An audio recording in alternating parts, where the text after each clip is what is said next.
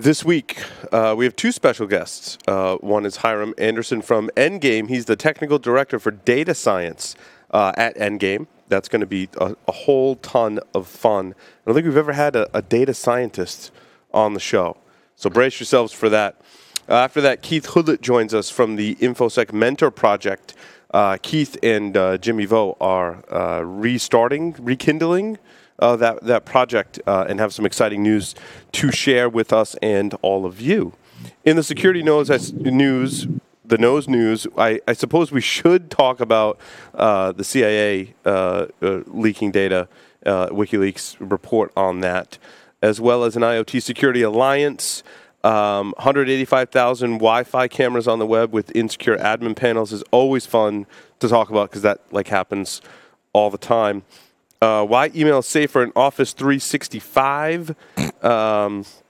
Let's see what else. And just so much more. So stay tuned for Paul's Security Weekly. This is Security Weekly. For security professionals, by security professionals. Broadcasting live from G-Unit Studios in Rhode Island, it's the show where exploits run wild, packets aren't the only things getting sniffed, and the cocktails flow steady. It's Paul's Security Weekly.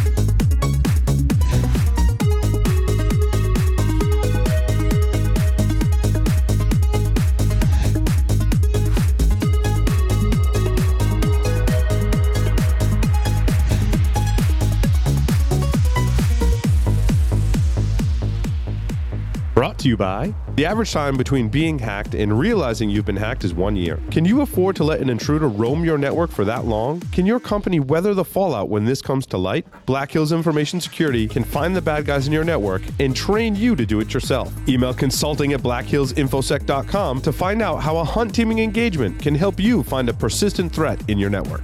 Synapsys is the leading provider of solutions to protect ERP systems from cyber attacks. Customers can secure their SAP and Oracle business-critical platforms from espionage, sabotage, and financial fraud risks. Visit them on the web at onapsys.com. Endgame automates the hunt for both known and never-before-seen adversaries in enterprise networks. Built on unique knowledge on the adversary's tools, techniques, and tactics, Endgame's centrally managed agent prevents, detects, and responds to advanced adversaries in the earliest stages of the kill chain without prior knowledge. Endgame. Automate the hunt.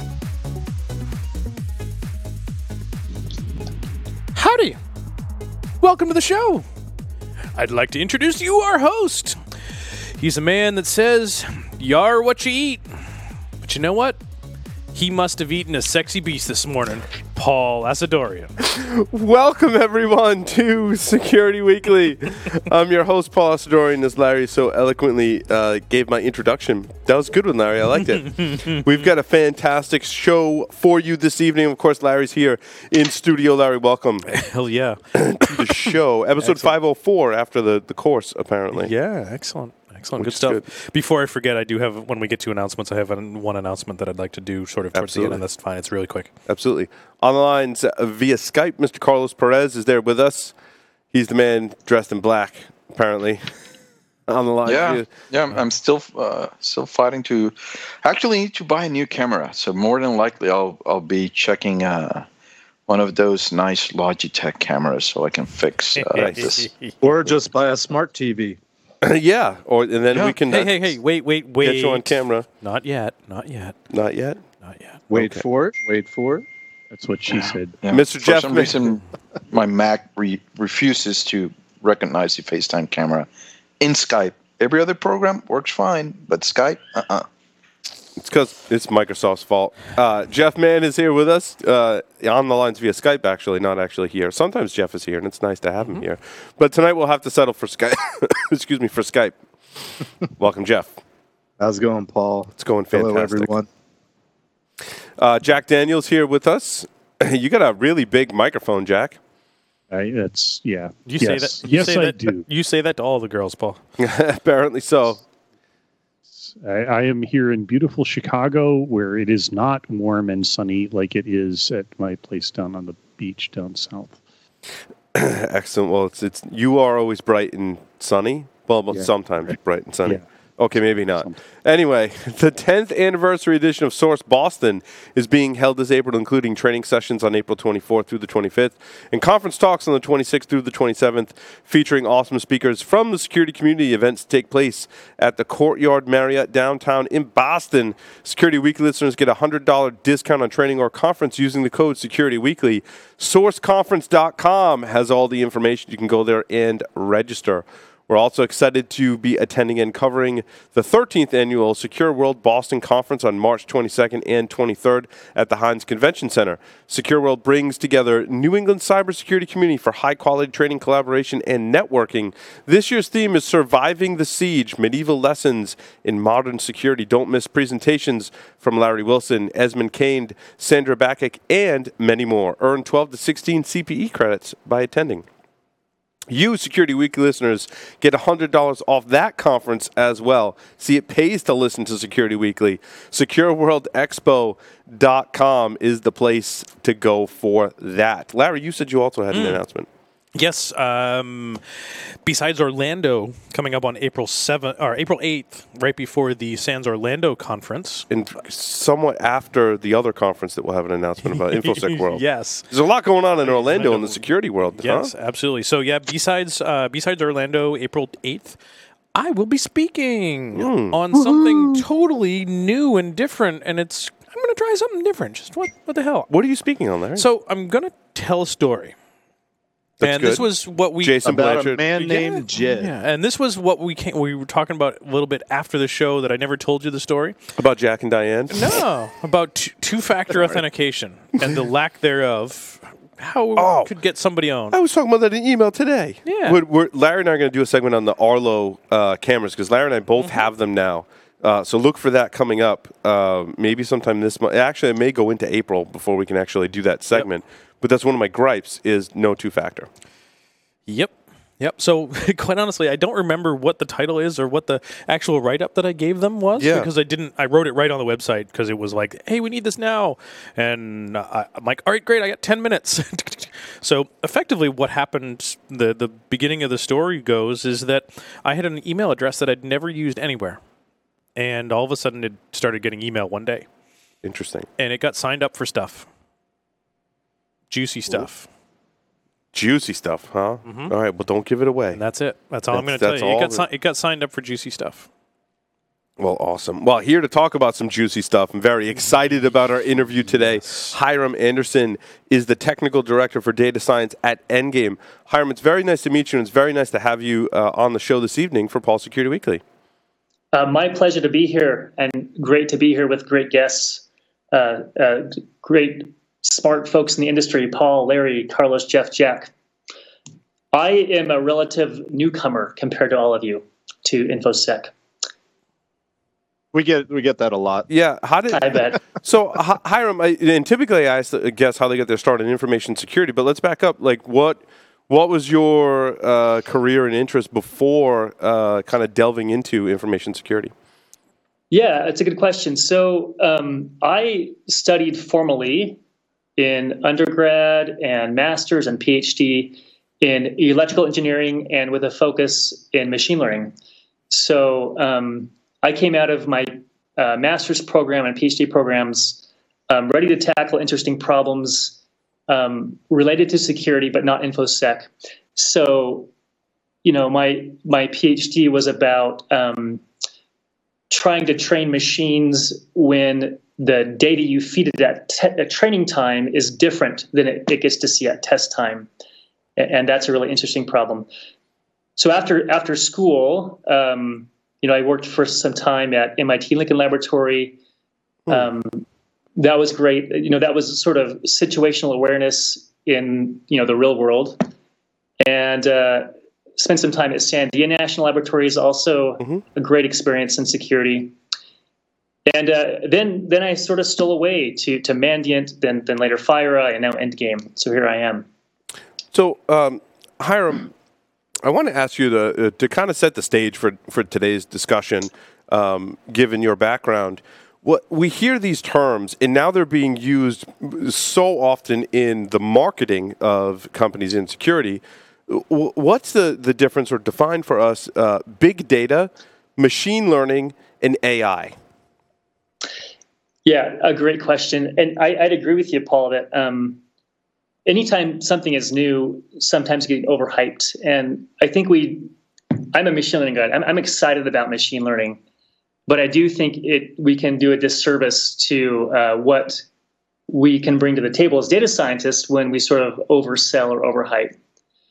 So let's see, the question, what is data science? What is machine learning? What is AI? So at a very macroscopic level, data science and big data is just about, looking at data. Big data comes in, you've probably heard this notion that big data is big because of its variety or volume or velocity, right? In marketing, especially in security, we hear a lot about artificial intelligence, about machine learning, and there's a difference. So I think when people hear artificial intelligence, this conjures up images of, I don't know, HAL 9000. Yeah, like I want to close the pod bay door, and it won't let me. Yeah. Or worse, like Terminator, right? Yeah. So, I think Ex Machina, and I think you're the guy that got locked in the basement. Right. Or her. Yeah. Her. Yep. Sorry. Continue, Hiram. So let's just define what is artificial intelligence. When you think about artificial intelligence, you should think about autonomous agents that behave and reason and interact with the world. So, like the AI in a computer game is an agent because it is making decisions, it's interacting with its environment, albeit a virtual environment. That's different than, that's sort of a superset, I should say, of machine learning, which focuses really on training models to predict and generalize from data. It's sort of a narrower scope. Mm-hmm. So in information security, when people say they use AI, I think that's probably mostly inaccurate, except for a few cases. What most people do is machine learning and data science. So, Hiram, I think one of the elephants in the room is that when we as security professionals hear the term machine learning, a lot of it is being kind of like from a lens of, hey, we can replace the human. And I think that's where some of the confusion comes with artificial intelligence, right? Like we can analyze the data that you security professionals have been analyzing by hand for so long, and we can just go ahead and replace you. And I think a lot of us are uncomfortable with that. I think a lot of us also see the value in that in certain circumstances. So to what extent are we using machine learning, and does it replace what we're doing as humans analyzing the data? We would love to be able to replace humans in this experts who are expensive, and there are a few of them, but that's just not going to happen in the near future. I like to think about what we bring to the table as supplementing and enhancing what the human analyst can bring. So machine learning is going to always rely on the security specialist and expert in order to curate a data set, in order to define how to use how to unleash the machine learning on the data and on the problems. And that's just never going to go away. Furthermore, there's a whole host of, even when one releases a machine learning model into the wild, it's information security specialists who are coaching it and telling it where it's wrong, what it got right. That's just never going to go away. Hopefully, we'll be able to help to scale. As the volume of data is becoming more and more difficult to deal with, hopefully we'll be able to scale some of those human expert efforts with the use of machine learning. When we do get to the point where we can start replacing people, I have a list of people I'd like you to replace. Good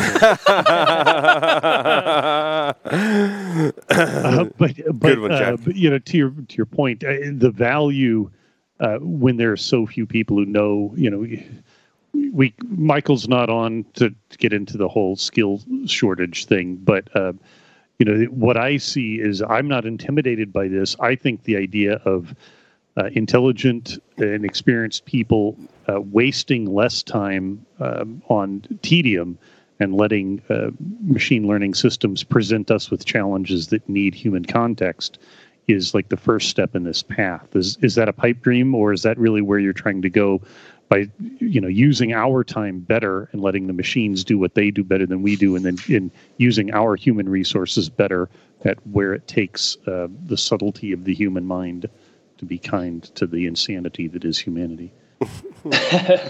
Well said, Jack. And I think that's exactly right. I'd agree with that. That our first step is to help and assist the human, and it's going to be a while before those kind of expert tasks are replaced full scale. Along those lines, Hiram, I've gotten into somewhat debates with people about. So we're at this point in security where I feel like machine learning is like a thing that lots of people are getting excited about. And so do data scientists become security professionals, or do security professionals become data scientists? Like, which end of the pendulum do you see it swinging, or is it somewhere in between? And how do you see that playing out? Yeah, I see it both ways. So my path and that of many of my colleagues was, first machine learning. So I guess I'll back up. I'll say that both approaches are totally valid and bring sort of different strengths to the table. The people who start in InfoSec know way more about security than I do. And the people who start in machine learning, they usually have a really solid math basis, and they can dive into the weeds and the detail of the models and the math. And both of those are important as one is trying to unleash a system into the wild that you can trust, that has both sort of the expert curation and blessing and effort provided by the security expert, and also sort of the nuances of the data science. So yeah, it definitely happens both ways. For example, at Endgame, I'd say that, I think all of our InfoSec data scientists were data scientists first, but we have an awful lot of people without the title data science. They're InfoSec people first, but they're really, really good at understanding and talking about and reasoning about data science models. So those are both extremely valuable to us. So, and again, kind of my next question along those lines are, I find that large organizations, large financial, large healthcare, we're talking hundreds of thousands of just employees of the organization, I'm finding more and more that they're taking advantage of machine learning. And I think largely that stems from they have their own data scientists on premise, like in the insurance industry, for example, and they're like, we can use you for some security stuff, right? And they're building their own software and their own models. And the question I always have for them is, how much of that can you sustain yourself? And I know you work for a vendor, Hiram, and have in your past couple of roles, but I'm how much of that do you want to rely on other vendors for as well? And isn't it better in some circumstances to let vendors like Endgame and others do that on the endpoint rather than trying to build stuff yourselves? What advice do you have for organizations, the large organizations? Yeah. Well, the first advice is, I guess, for those organizations who have data scientists on hand, information security is a different beast entirely than what you get when you're working with images or text to speech or whatever. Yay, we are a unique snowflake. we are a special snowflake. So here's the deal. In information security, there are bad guys who are actively trying to get around your model. So it sets up this adversarial condition that most data scientists, until recently, aren't dealing with quite as much. So there's this, game theoretic cat and mouse problem that is constantly evolving. So if I'm building a face recognition system at Facebook, my face is not trying to morph to combat the detection problem and evade it. But that is certainly the case in information security. And that creates a whole new set of problems that you can't just take sort of the tools and blindly apply them. It takes some, as I mentioned before, some expertise, some nuance to get this going. If I may push back then, what I'm hearing you say is a little bit contradictory perhaps to your earlier statement where InfoSec people can become data scientists and vice versa. If I might suggest, being an InfoSec person, sometimes it's more of a mindset, it's a lifestyle, it's a personality. In other words, it's not necessarily something you can learn, in my opinion. Others might weigh in, but I would think then it would be easier to make an InfoSec professional into a data scientist rather than vice versa. But that's my bias. What do you think? I will take you up there, Jeff. And I would say you're right in the sense that there's a learning curve in so many ways for information security, not only in sort of these adversarial settings that I described, but also vocabulary that can be daunting.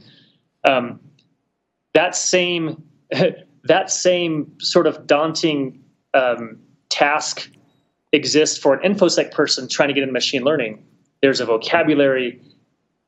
Right. I've been rejected a number of times submitting papers that are mathy and machine learning-y to security conferences.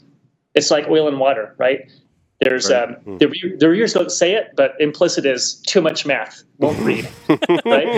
TLDR, too much math. Yeah. Exactly. TLDR, because maths. Yeah. Yes. Math is hard. Yes. So, it brings up a great point, though. Like, we in the industry, so, what does data science do for security? Like, I think there's a couple things.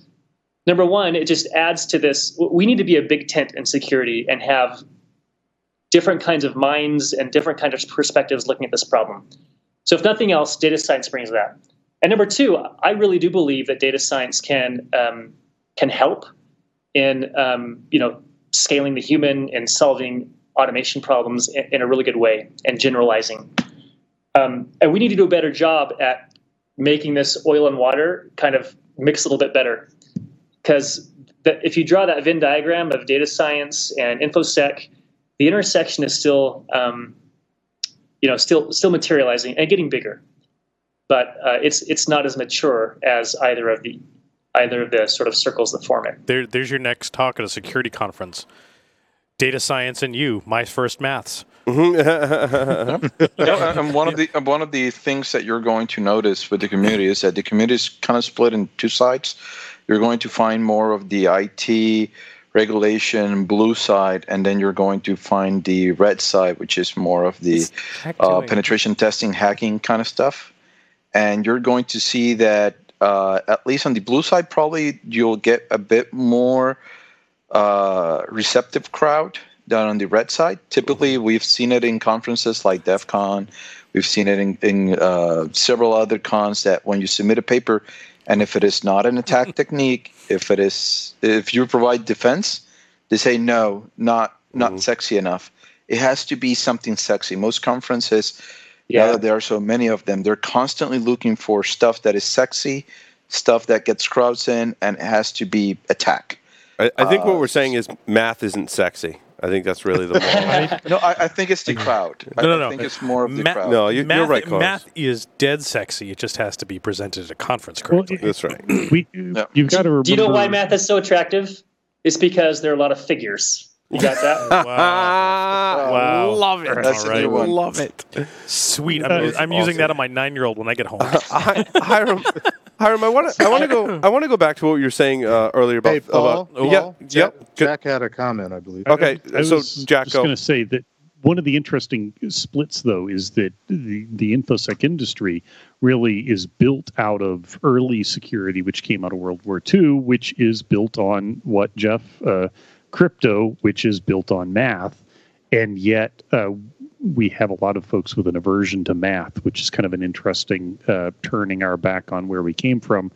But, math is difficult. I think there's a challenge with a lot of us that come from the network side, particularly who are self-educated college dropouts, or I'll be honest, college drunk out in my case. Although I enjoyed math, I can count and stuff. But there is a challenge, and math is. I think you have to have a deeper understanding of math than most people get, even in an undergraduate degree, to see how to see the forgive the term, see the beauty of mathematics, or the excitement in mathematics, because at a surface level, even on an undergraduate degree level, math is just one of those things you have to do until you get to a point where it's part of what you do.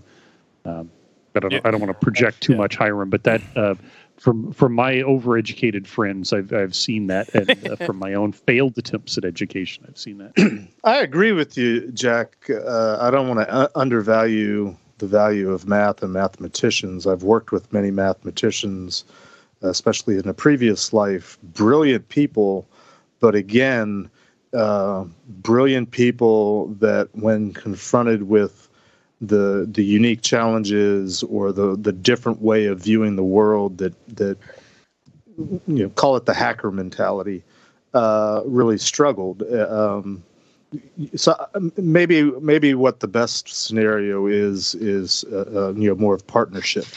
You don't have to be great at both, but learn to speak each other's language so you can work side by side, both the data scientist and the InfoSec professional. Oh no! Do we have to act like people again? And as you mentioned, it is also the presentation. For example, let's take Bloodhound, something that the old now dead ATD group from Verus came up with. Bloodhound did a bunch of analysis of all of the connections, presented that to you in a diagram, in pre-pictures, and did all of the math.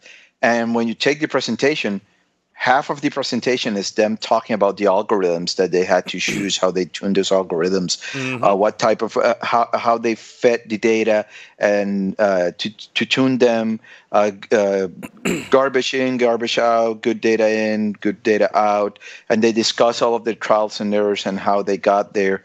I think it is the presentation plays a heavy point there. Typically, I would say just trick a bit on your call for papers. Say, I've had friends that all of a sudden say, okay, I'm going to talk about Active Directory, the sexy attack. They get in and they talk about sexy attacks, and then they add the defense side, or they add the login side, and the sexy that they put in the CFP was only the first 10 minutes. Yep. Yeah. Well, Hiram, let me ask you this as an example of that. Some people I talk with are, when we talk about the authentication problem, we talk about passwords, two-factor authentication. As security professionals, we tend to really point out the limitations of both of these systems. Now, you mentioned before the Facebook algorithm that can look at your face, and how it's tough to look at that as anything other than fingerprinting your face, for lack of a better term. But what if we were to tackle the problem, and I think this is a great intersection between data science and security. If we were to look at the problem and say, well, I can understand people's behavior, how they hold their phone, how they swipe their phone, and how they use the technology, and use that as a signature using machine learning in the background, and from that develop their level of access, or ascertain their level of access based on their behaviors. There's a lot of data science that goes into that. We as security professionals are very skeptical. So what do you think of that problem, and how does it help kind of describe this interaction between security and data science? Great question. Yeah, Paul. So the user behavior, this is a problem that's not entirely new, but not really, I should caveat, I'm not an expert in this, but as I've played with that problem just a little bit, I found it to be extremely difficult. to uniquely identify a user. And the reason is, again, we're sort of, we exhibit mass behaviors and the things that we do, the sites that we go to. We're certainly our own little snowflakes, as was mentioned previously, but anytime that you have a problem in which you're trying to uniquely identify somebody who is a dynamic being who changes their behavior over time, that can be prone to false positives and false negatives like any problem. But I like the idea and the concepts. I think that people are working on that, actually, but I would love to actually know more about the state and maturity of that, because in my sort of naive understanding of that and my own toying with that problem, it's sort of kind of really immature still. Where can we really hold on, Paul? It's really not a new problem. I think perhaps maybe the application is new. But user behavior is something that may or may not have been used in a previous lifetime many years ago. Yeah, so UEBA for anomaly detection is a thing that with data science is still growing and developing. A lot of vendors are marketing this. The problem with this, and I apologize, I'm going to do math with you right now. So the problem with UEBA is this. If you look at your web browsing traffic, all of us together and everybody in organizations, and you try to, draw some distribution of what normal looks like, the picture you have in your mind should not be a bell curve. It should be this really weird shaped donut where all behavior lives on the tails of the distribution. So that makes it really hard to figure out anomalous, because everything is anomalous. Everything is unique. And that's one reason that UEBA is difficult. And this version of machine learning that's called unsupervised machine learning, so sort of constituting what normal is and finding deviations from it, has been researched, is going on and getting better. But again, I would say is slightly more prone to false positives than sort of supervised machine learning methods. Not to shoot down the measurement, but I think the bell curve might actually exist for the web surfing stuff, in that the bell curve, that peak of that curve would probably be porn. Yeah, but I understand the metaphor that you were going with. But think about it. To follow the metaphor, Larry, I think what he's saying is he can't, or machine learning cannot distinguish your porn watching habits from Paul's porn watching habits. Oh no, they could. They could. They're very distinct. But I think what Hiram's talking about is the user is so dynamic that I like factors that the machine learning algorithms aren't looking at. I have a conversation with someone, and the next day, randomly throughout my day, I'm like, oh, I got to go to that website and check that out. Yeah. And since most of us have like this ADD kind of syndrome, if not ADD or ADHD itself, we're kind of like, oh, I need to go there and do that. And I tell you right now, 3 minutes ago, I'm like, shit, I need a battery disconnect from my Jeep. Yeah. Like, seriously, I was literally looking at Amazon for battery disconnect. But now, Hiram, and I think correct me if I'm wrong, where we're more successful in information security with machine learning is not analyzing user behavior so much as we are analyzing the behavior of malicious programs. Is that correct? Well, that's one area. And again, I am not an expert in UEBA, and there's 100 vendors listening to me right now who are up in arms about my claims here. But this is just from my limited experience. But I will say that as I have approached problems, these sort of detecting the thing is easier than detecting the who.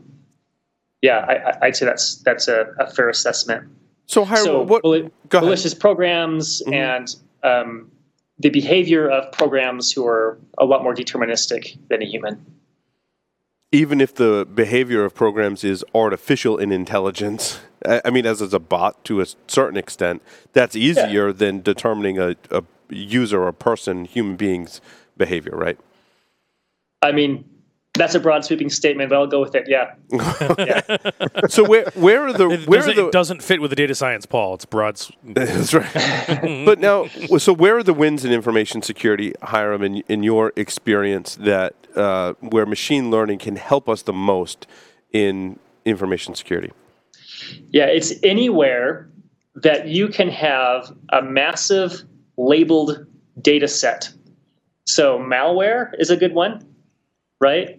A lot of work on sort of phishing or spoofing domain names. That's a good one, where people have gone through and have massive data sets.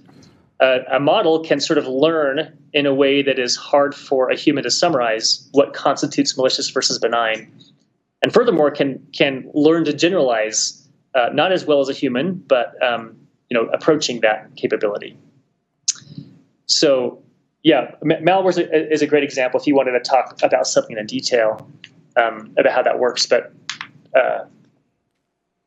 those again are still improving. I think the domain one was one that's hit close to home really recently, given that you talk about domain reputation and what it's done over time and some of those types of things. And the other one that you mentioned, that domain reputation tied with DNS. Potentially, if you think about the way that we're doing a lot of command and control for either nation state type stuff, that DNS is seeing a lot more increase in some of that the command and control stuff. And one of the things that we've been seeing on a recent test is we're using DNS as command and control, and DNS queries are fairly static. They've got a flat line and evenly distributed, and all of a sudden this one domain takes off like gangbusters. 20,000 DNS requests in a day, and then the next day it's 500,000, and 480,000 of them are to this domain that is unusual. Or just why 480,000 to this one domain? Right. So. Yeah, and the same when you apply it, let's say, to malware. When you're looking at malware, you're seeing a bunch of binaries. One of the things that you're seeing is they're not encrypted. Most of the time, they're not compressed. Most of the time, they do not create a remote thread. They do not set another thread to start a process. They do not expand their own memory and then mark that memory write. So there are certain behaviors that it is in the data of the process that you can actually trigger on. And the thing is that the information of those PE files and libraries in memory is, as he mentioned, they're labeled. They have fields that you can actually check and correlate and feed into the algorithm. Along those lines, Hiram, are there things that you can tell, like tips for security professionals to be able to identify situations where machine learning would be extremely valuable? Larry and Carlos just mentioned some examples. Are there like tips where we can better utilize machine learning to help us accomplish our goals? A lot of problems where you find yourself looking at lots of data and trying to discover a pattern yourself. That should be an immediate red flag that says, "Oh my goodness, I should investigate or ask somebody about just a simple method to start sort of this machine learning model forming." So, security logs, right? When people are looking at that, and a human can say, these are bad events, these are good events. As soon as you can start to label that set and bootstrap yourself into a labeled data set, that is a prime field ripe for machine learning to take hold. Now, there's no guarantee about how successful you'll be with the machine learning, right? That's a separate thing, but at least it's a place you can start asking of the data how successful you can be. So with the work you're doing at Endgame, kind of where is that focused, and what are some examples of models that you've come up with that have been really successful in detecting bad, right? Paul, I just loved how you asked that question and threw in the word model. You talk like a data scientist already. I appreciate it. Look at that. Osmosis. And I am waiting for this answer because math hates me, and I hate math, but I've grown to love it over the years. And I'm like, I want to hear this. This is fascinating. So, sorry. Yeah. So I'll first say, Endgame's been pretty open about the things it's been working on. So you can find a lot of this in published papers and whatnot. We do make an effort to contribute to the community in peer-reviewed papers, and we post to arXiv, which is a place you can go to, download papers for free. And we've also presented some of this work, the data science and InfoSec work at, for example, some of the more accepting math InfoSec conferences. We did this at B-Sides. I presented B-Sides Las Vegas and DEF CON last year. So a couple of things that are really cool. So we, in a couple months ago, we released to VirusTotal our machine learning-based malware detection engine called MalwareScore. Ooh. And we're really proud of that. That it was a huge validating step for us to release to VirusTotal. This is a very classic machine learning problem. Tons of malware, tons of benign-ware, and we label them carefully. And the most important job probably is getting those labels right. And if there's any reason our model is better and worse than our competitors, that's a big reason is how careful we are with that labeling. And then we, from each of these files, we'll extract important salient features from the Windows PE file. That's in consultation with some of our really smart InfoSec folks here who help guide us in, the data science team in getting those important features right. And we build a model, and now it's released. It's tiny and it's fast and it's highly potent. So we like that. Another really interesting thing that we've worked on, I mentioned actually in passing, we've also done some work on detecting domain generation algorithms. So can you look at the domain generated by a malware's DGA? Can you just look at a domain and tell me if it came from a DGA or not, right? So that's a cool problem.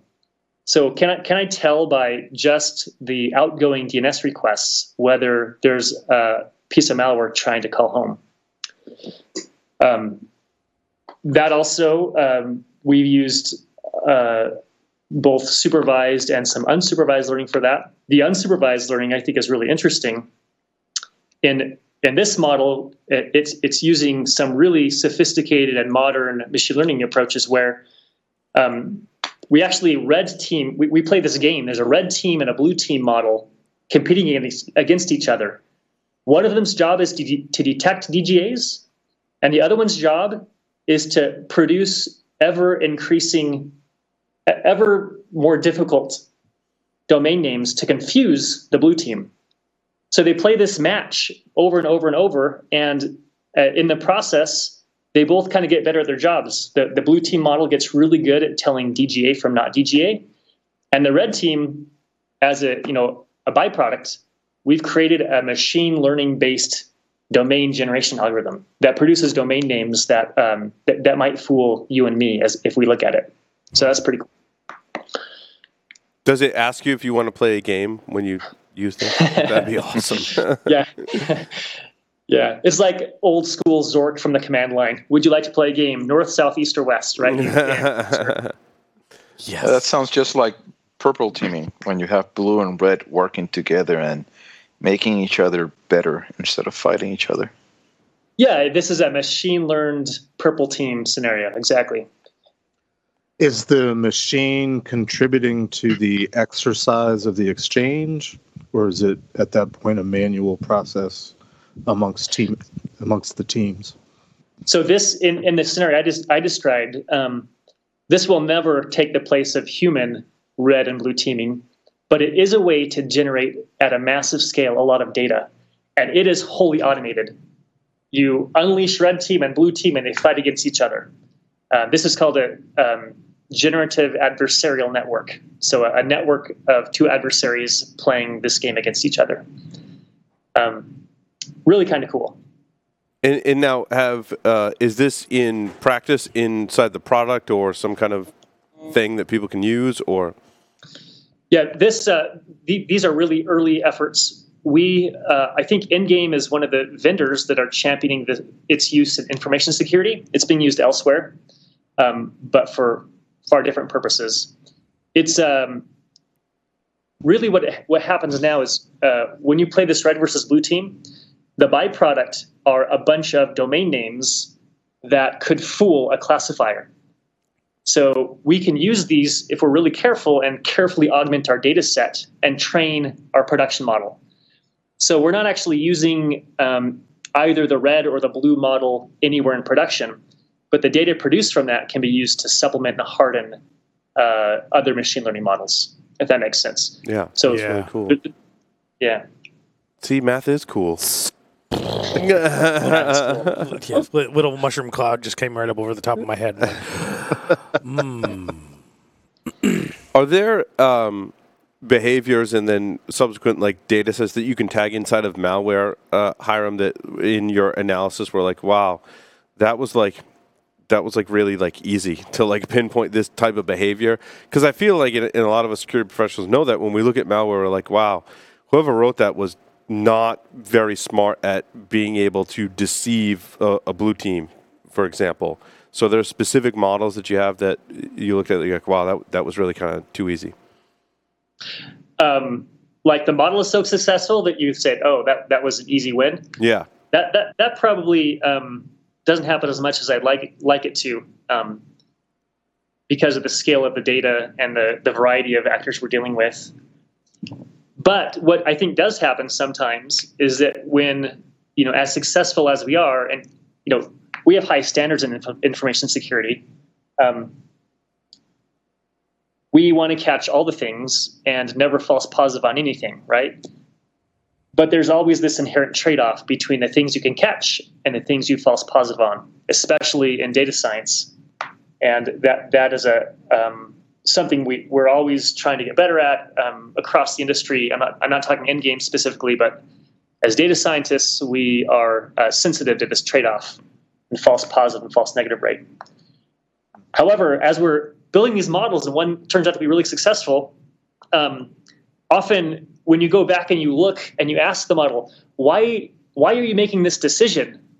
And you show it to an InfoSec guy, they'll say, oh yeah, well, that's because he's clearly DLL injecting here, right? I mean, the model has discovered something we've known all along.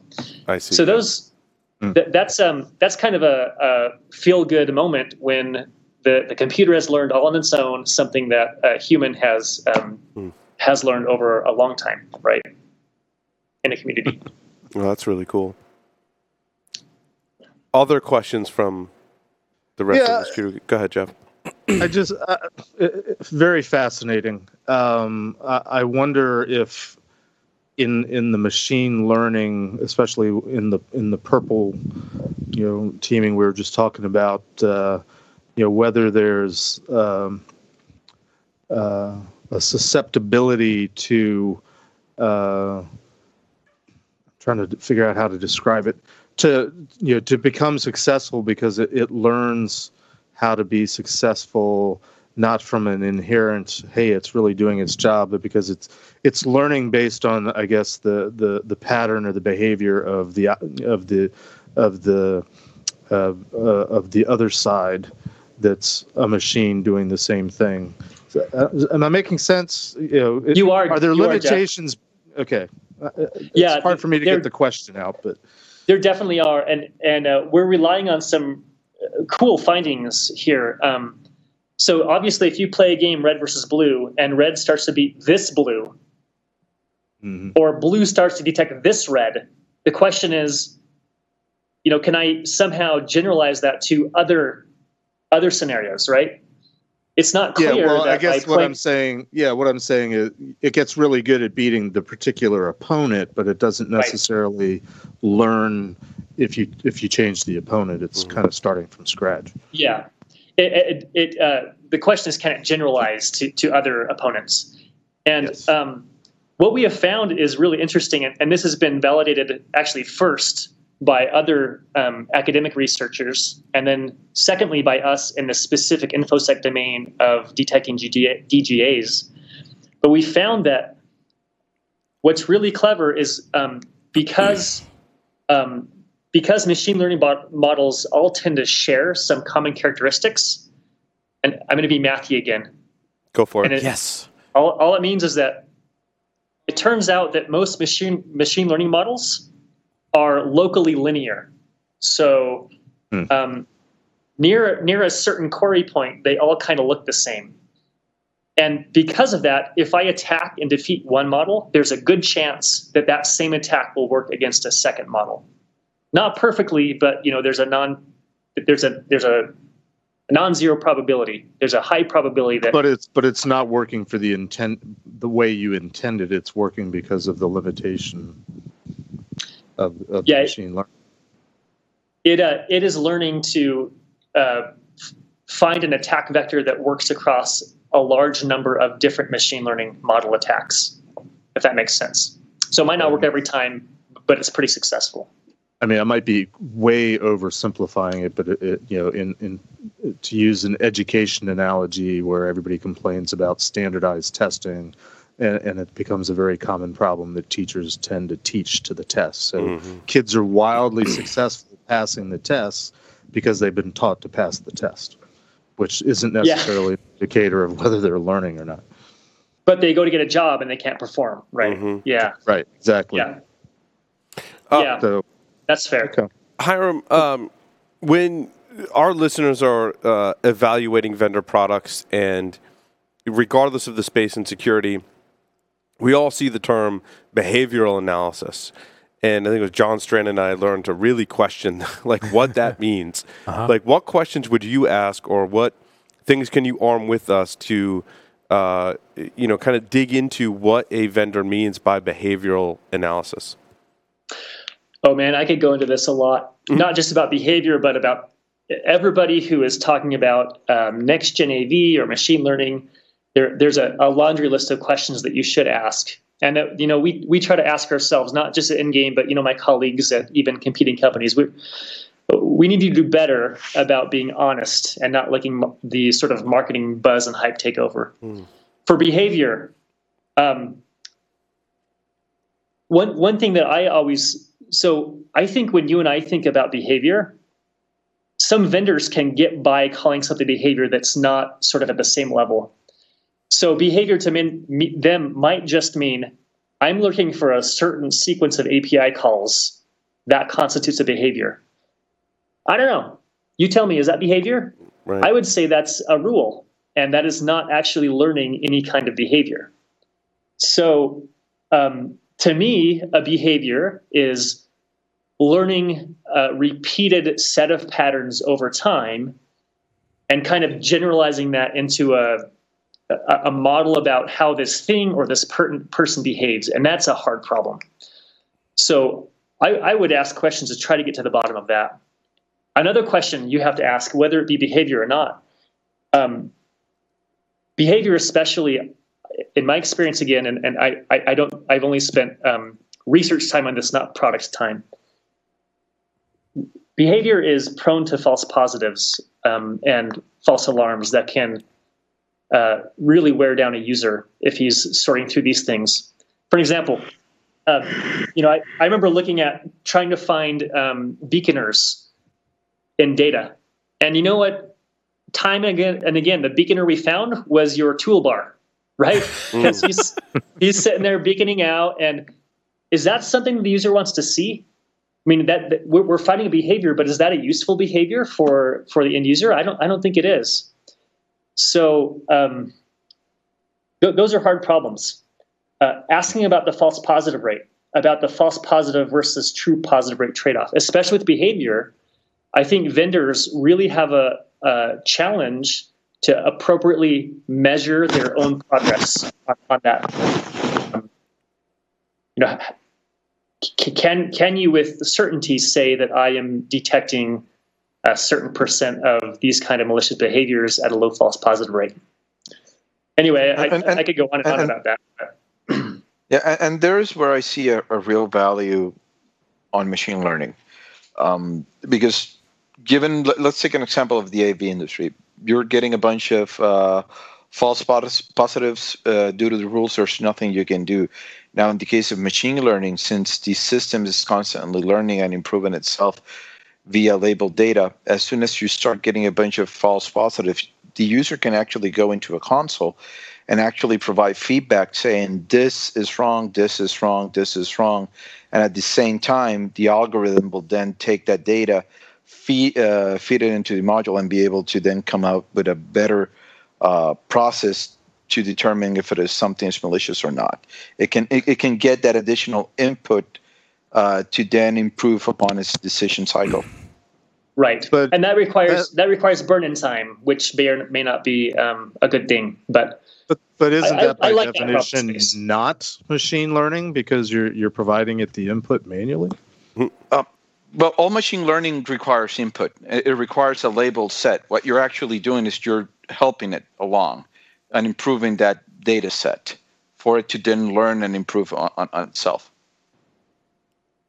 So I would step back just 1 second and say there are two sort of broad approaches to tackle this problem. One is, Carlos, just like you said, I develop a labeled set of what constitutes normal behavior and bad behavior, and that's labeled. The other is anomaly detection, where I have this burn-in time where I try to learn on the fly what constitutes normal behavior, and then anything that departs from that, I alert the user. And that's when things like the web toolbar becomes difficult.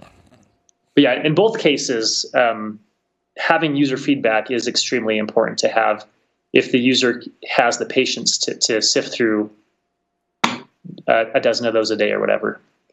Yeah, and the problem is that we're still dealing with the issue that many organizations out there actually want an appliance, a Blinky box that does everything for them.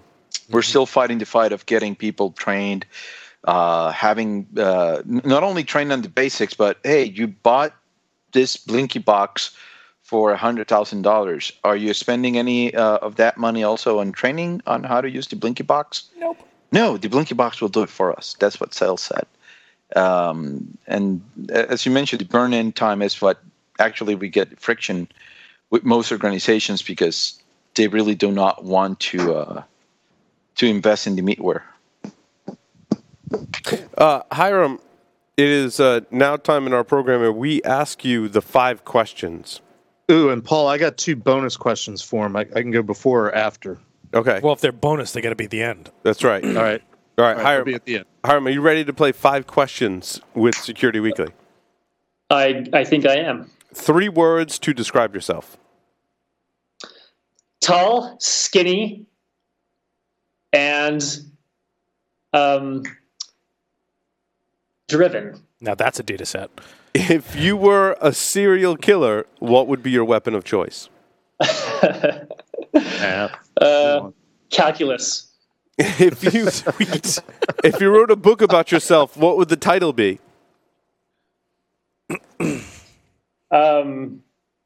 Geez, these are hard questions. 5 kids and how I survived. In the popular game of Ask Grabby Grabby, do you prefer to go first or second? Never played. I just always like to go first in things. Choose 2 celebrities to be your parents. Alive, dead, fictional or otherwise. Oh, geez. I'm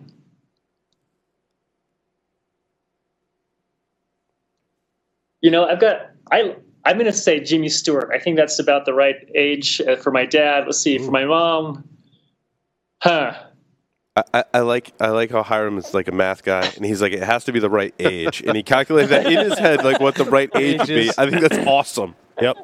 Now, Hiram, this is Audrey Hepburn. There you go. Yeah. Audrey Hepburn. All right. Yeah, there you I was go. going to say, Hiram, this is 2017. It could be 2 dads. It could be 2 That's moms. it. That's it. They may December relationships. I mean, there's math there. So, Jeff, bonus questions, Jeff. Bonus question number 1. What is the significance of August 29th, 1997?